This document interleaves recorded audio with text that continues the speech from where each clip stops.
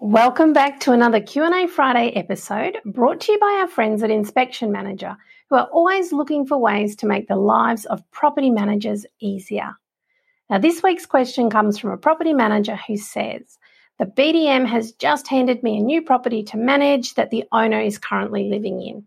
He wants to leave items, including a boat, in the shed, and for me to add a clause to the lease that allows him to access the shed whenever he wants. I'm not comfortable with this, and I know that having the use of the shed would make this property much more attractive to tenants. I've spoken to him about it, but he brushes my concerns off with comments like, well, they can either like it or lump it. We have a shortage of properties in our area at the moment, so I know tenants will agree to anything to get a house, but I'm worried about what will happen down the track. Do you have any suggestions? So thanks for the context, Lisa. This is a tough situation, particularly given you probably haven't had a chance to develop much of a relationship with this owner as yet. And I imagine your BDM is probably saying something along the lines of, I didn't think there'd be an issue. Haven't we done this before? And yes, you probably have done this before, which is why you know it can turn pretty messy quickly. So this is a classic case of the client not really having an investor mindset. Perhaps they're not intending to rent the property long term, or maybe they haven't had an investment property before. So people rent their properties out for all kinds of reasons, which we're not always privy to. And I guess once we understand their motivation, it can then be easier to help them understand what an investment property looks like. Now, I would organise to meet with the owner, or at least schedule a time for a phone call or a Zoom session with him so that you have his full attention. And once you are in the meeting, it's important to be prepared for objections, and you'll need to have your answers ready to go so you can steer the conversation the way that you want it to, okay? Without meeting this person, but based on what you've said, I would say he's not the type who likes to be told he can't do something. So what I also want you to think about with your answers is why he shouldn't do something rather than why he can't, sort of framing it that way.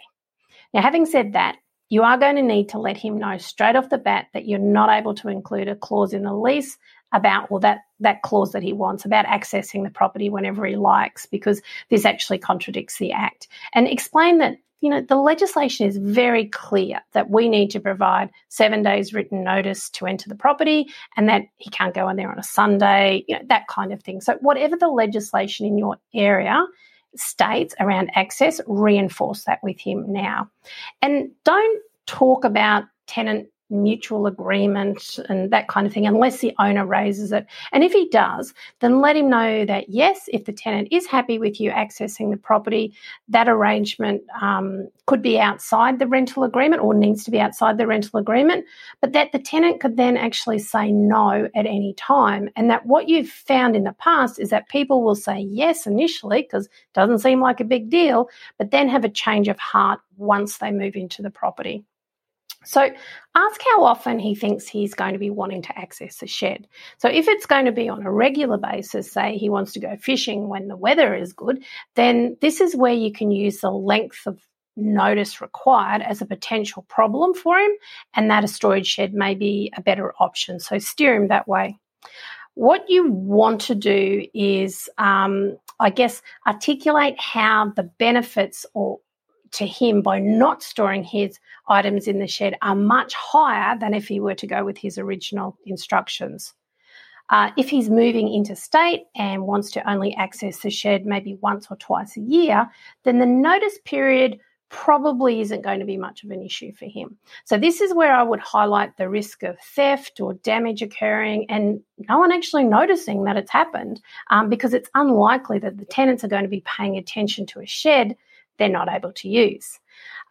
Check with him, will his insurance cover these items? And again, if you have a past experience where this has been an issue, then use this as a case study to really reinforce the risk, okay?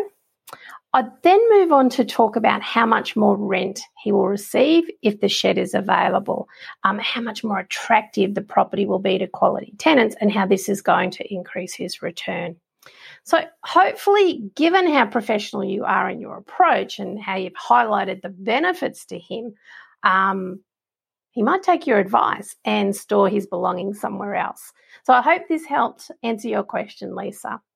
And guys, if you have a question you'd like answered on our podcast, you can go to pmexcite.com and click on the free stuff tab. At the bottom of the page, there is a section where you can submit your question, or you are most welcome to reach out to us on any of our social platforms.